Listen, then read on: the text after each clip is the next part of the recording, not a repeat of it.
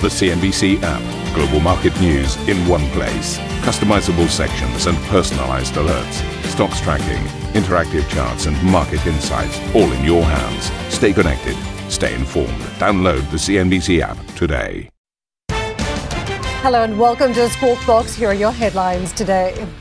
Oil prices slip as OPEC Plus producers defy US pressure to boost output sharply, but extend their existing policy to return supply to the market and revise up the demand forecast. The S&P closes flat after private payrolls widely missed the mark, with US companies creating far fewer jobs than expected in August amid concerns about the Delta variant. BASF begins to roll out the first steps of its decarbonisation program. CEO Martin Brudermüller tells CNBC exclusively the German industry needs support from Berlin if it's to be both sustainable and competitive. In order to enable us to competitively manage this transformation. And that is my major concern. I need not only the own force and the own effort, I need also the support from society and from politics to really make that successful. And Beijing clamps down on another sector, summoning 11 ride-hailing firms, including Didi, accusing them of hiring unapproved drivers and vehicles.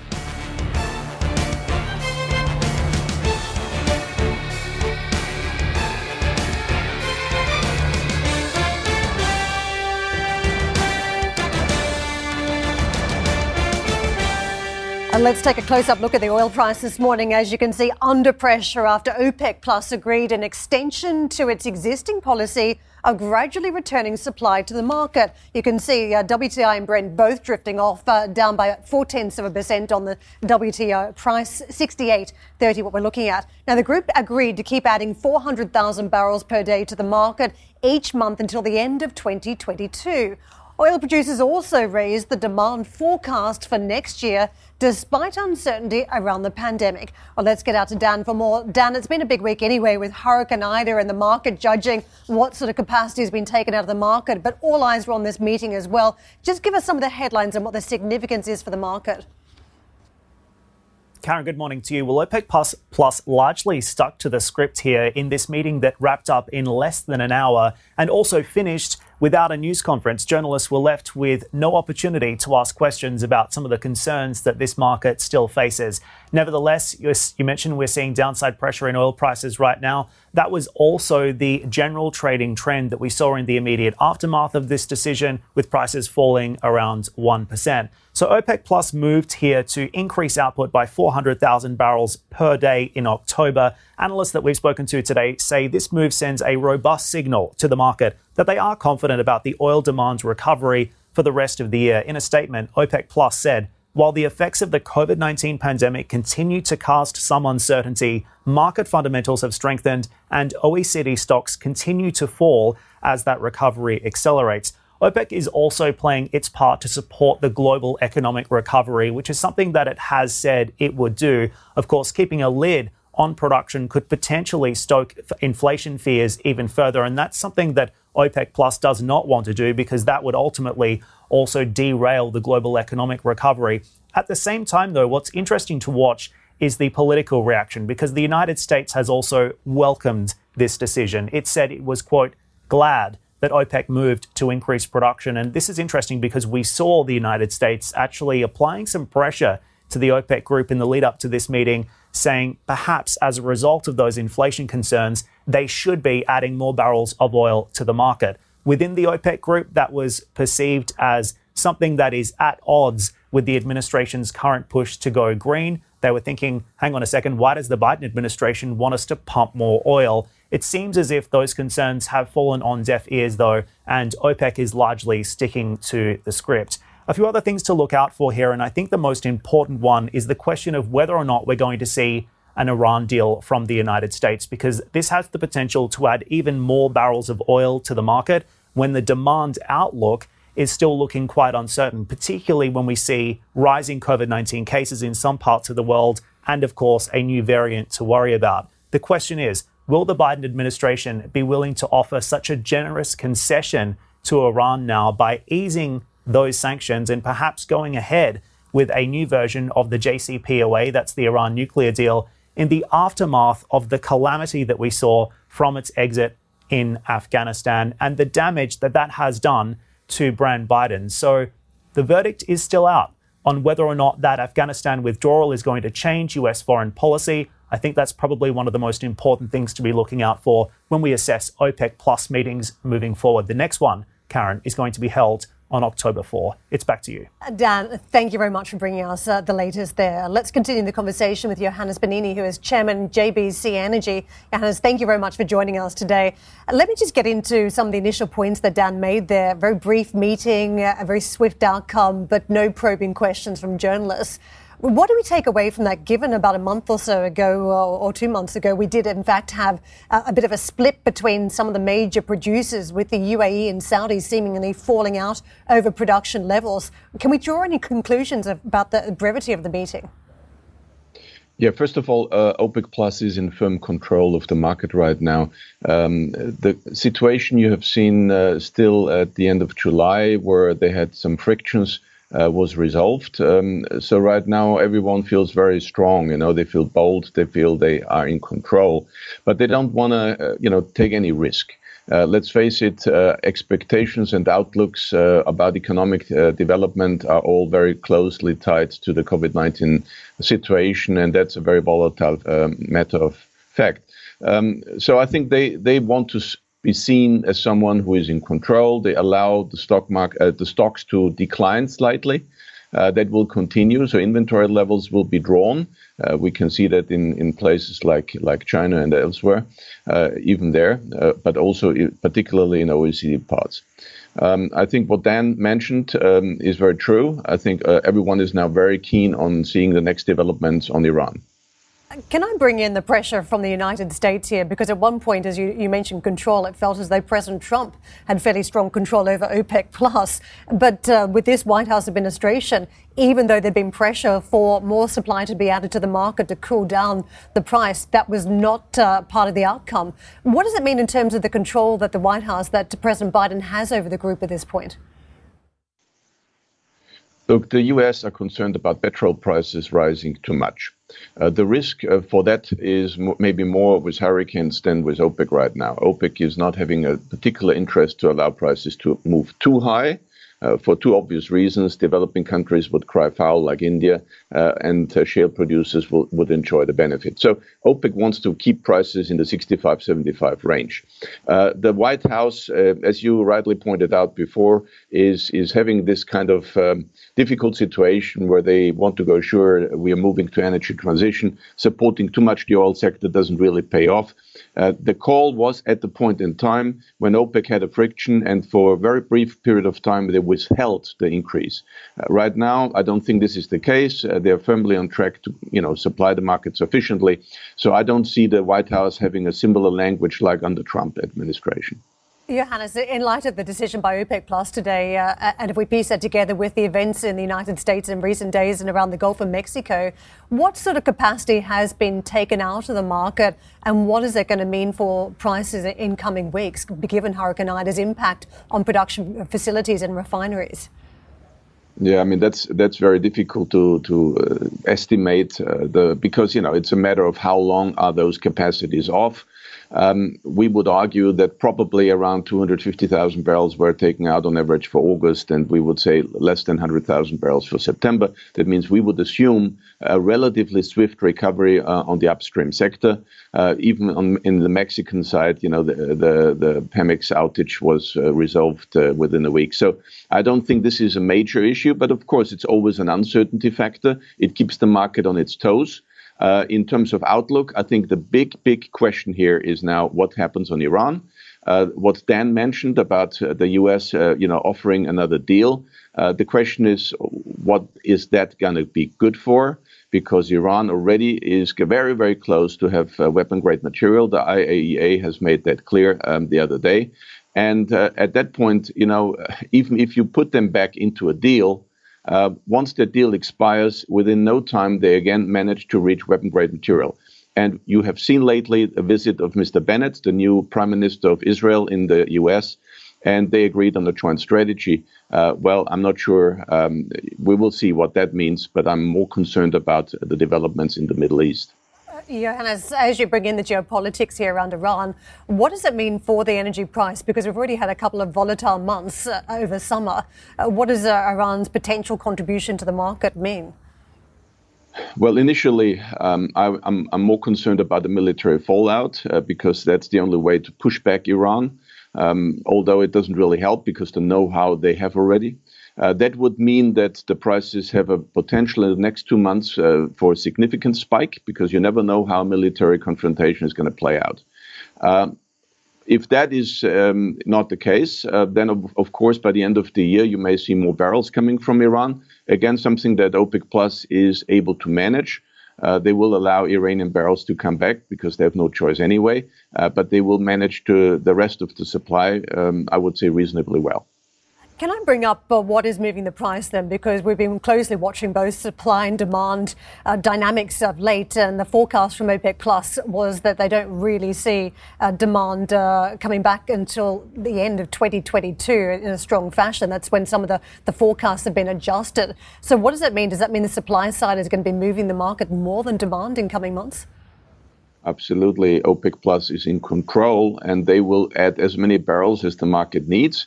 If they are concerned the demand is not that robust, they will always keep that a little bit on the short side to go sure the prices have no reason to collapse. If you look on the prices, is a good indicator. Most of the products, and particularly crude oil, are still in backwardation.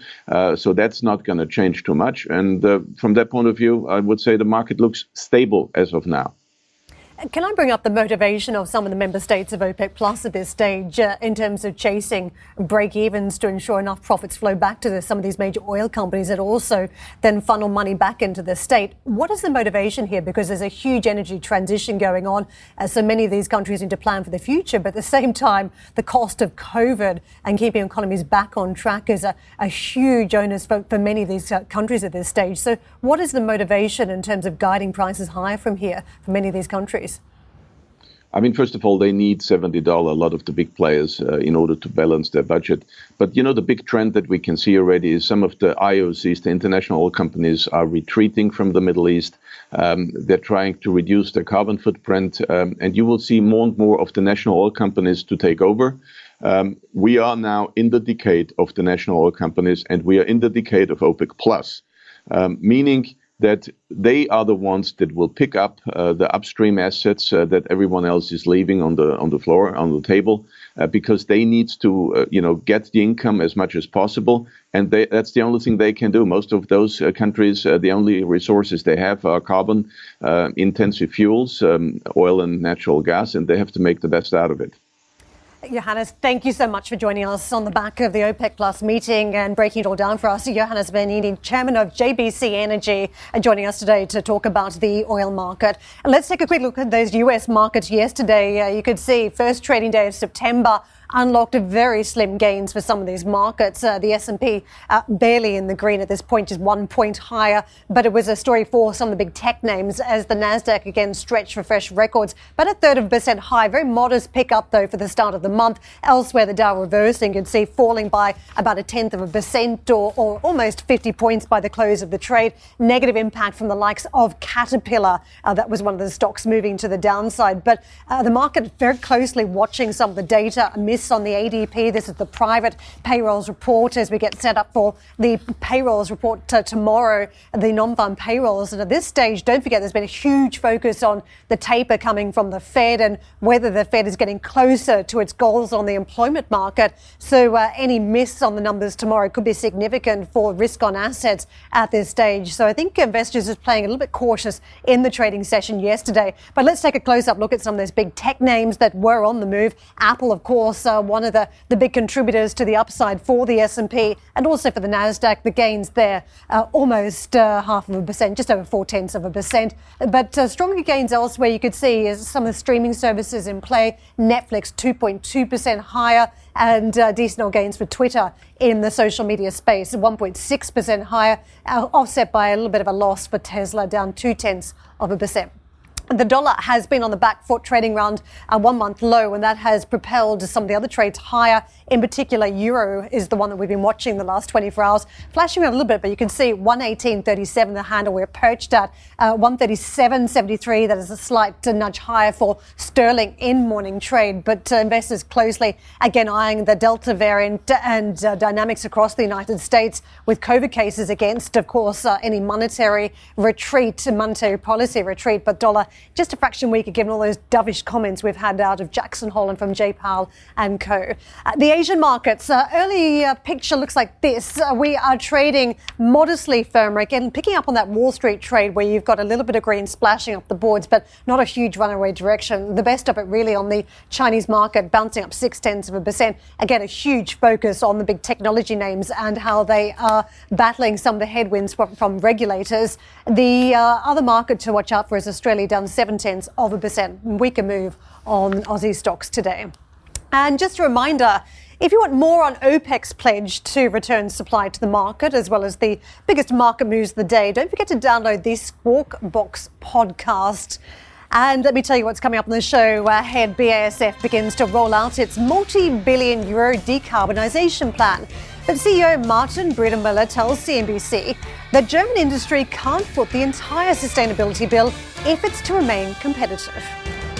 If we want to succeed in the decarbonization plans of Germany, but also of the EU, we have to come to a totally new way of collaborating between industry and politics.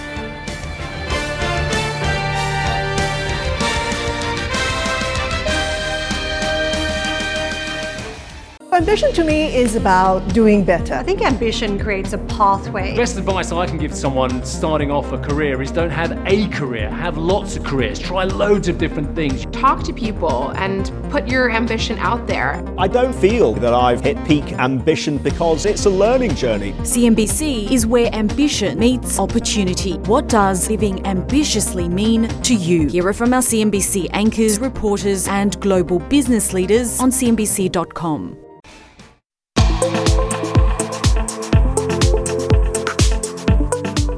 The CEO of BASF, Martin Brudermüller, has told CNBC in an exclusive interview the next government in Berlin needs to provide the right support and framework for German industry to become more sustainable while also remaining competitive.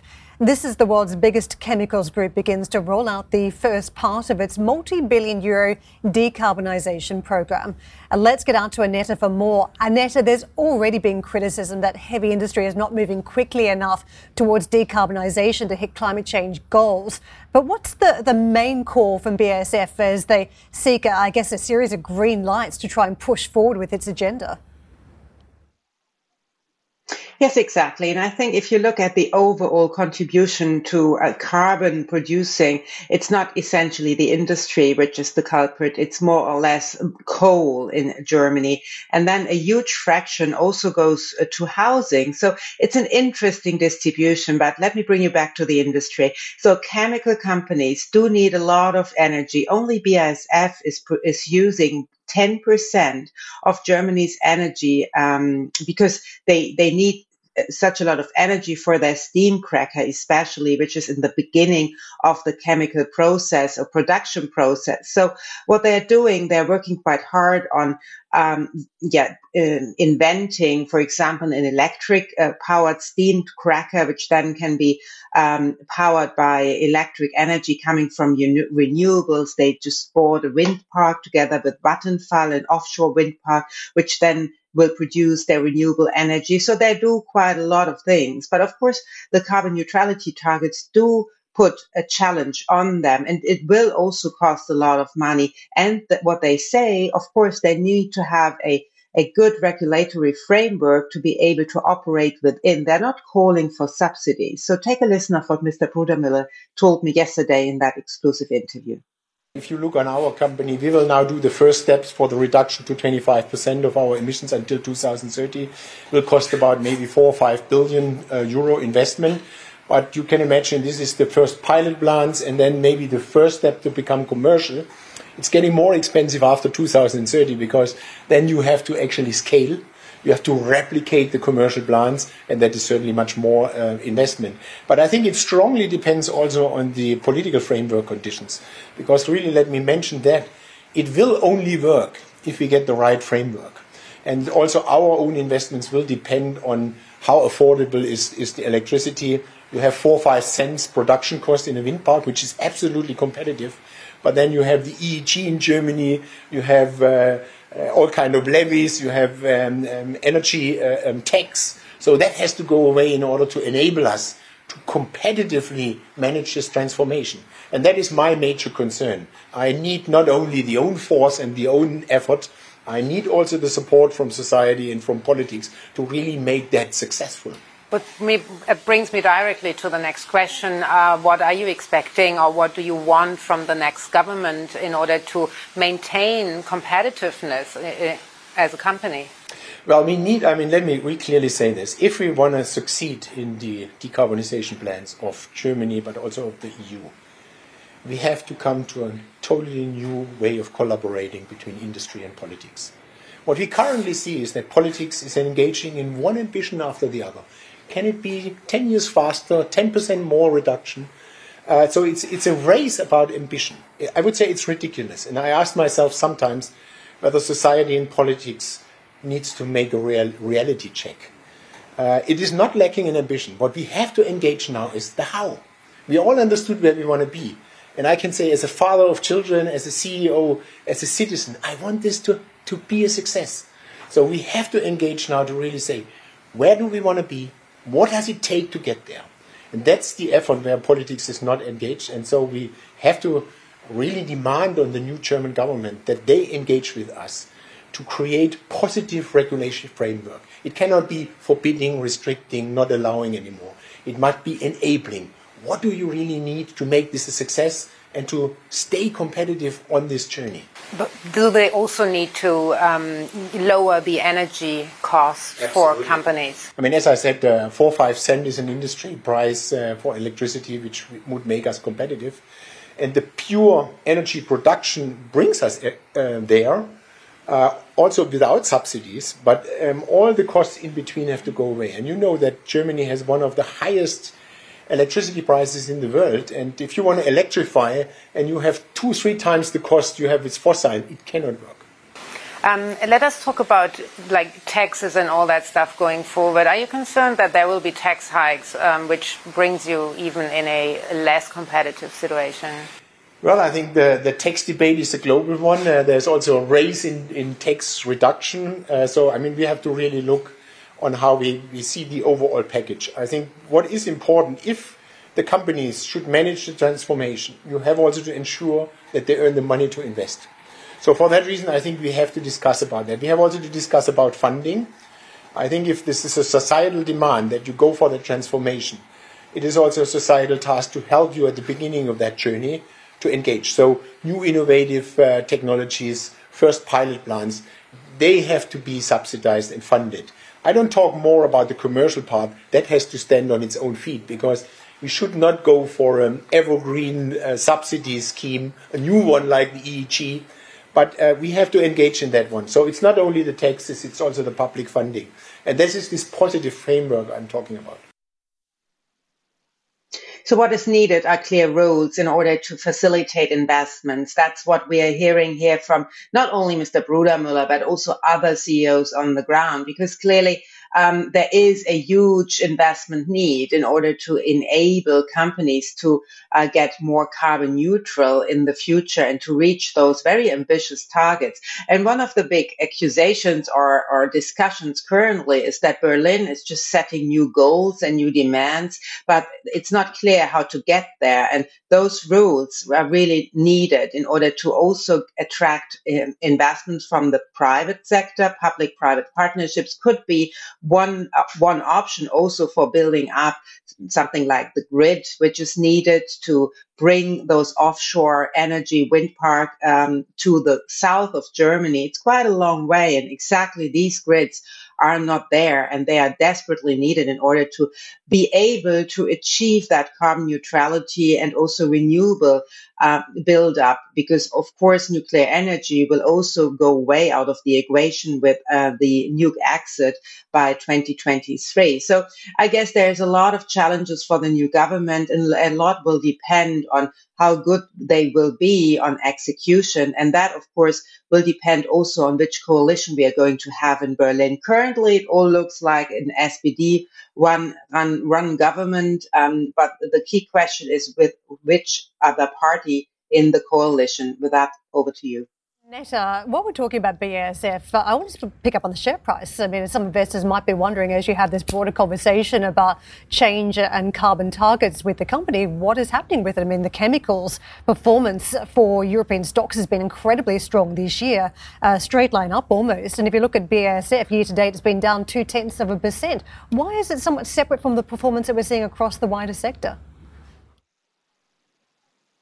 It's actually a good question, and I don't really have an answer to that question. I've been watching that share price development as well. Of course, that might be that analysts are concerned about the huge chunk of investment which is needed for those carbon neutrality targets. There could be also questioning whether they need more capital, but they have a lot of cash flow, and they're still the world's largest chemical company. So I guess we have to speak to analysts. Thank you for listening to Squawk Box Europe Express. For more market-moving news, you can head to cnbc.com. Or join us again on the show with Jeff Cutmore, Steve Sedgwick and Karen Cho, weekdays on CNBC.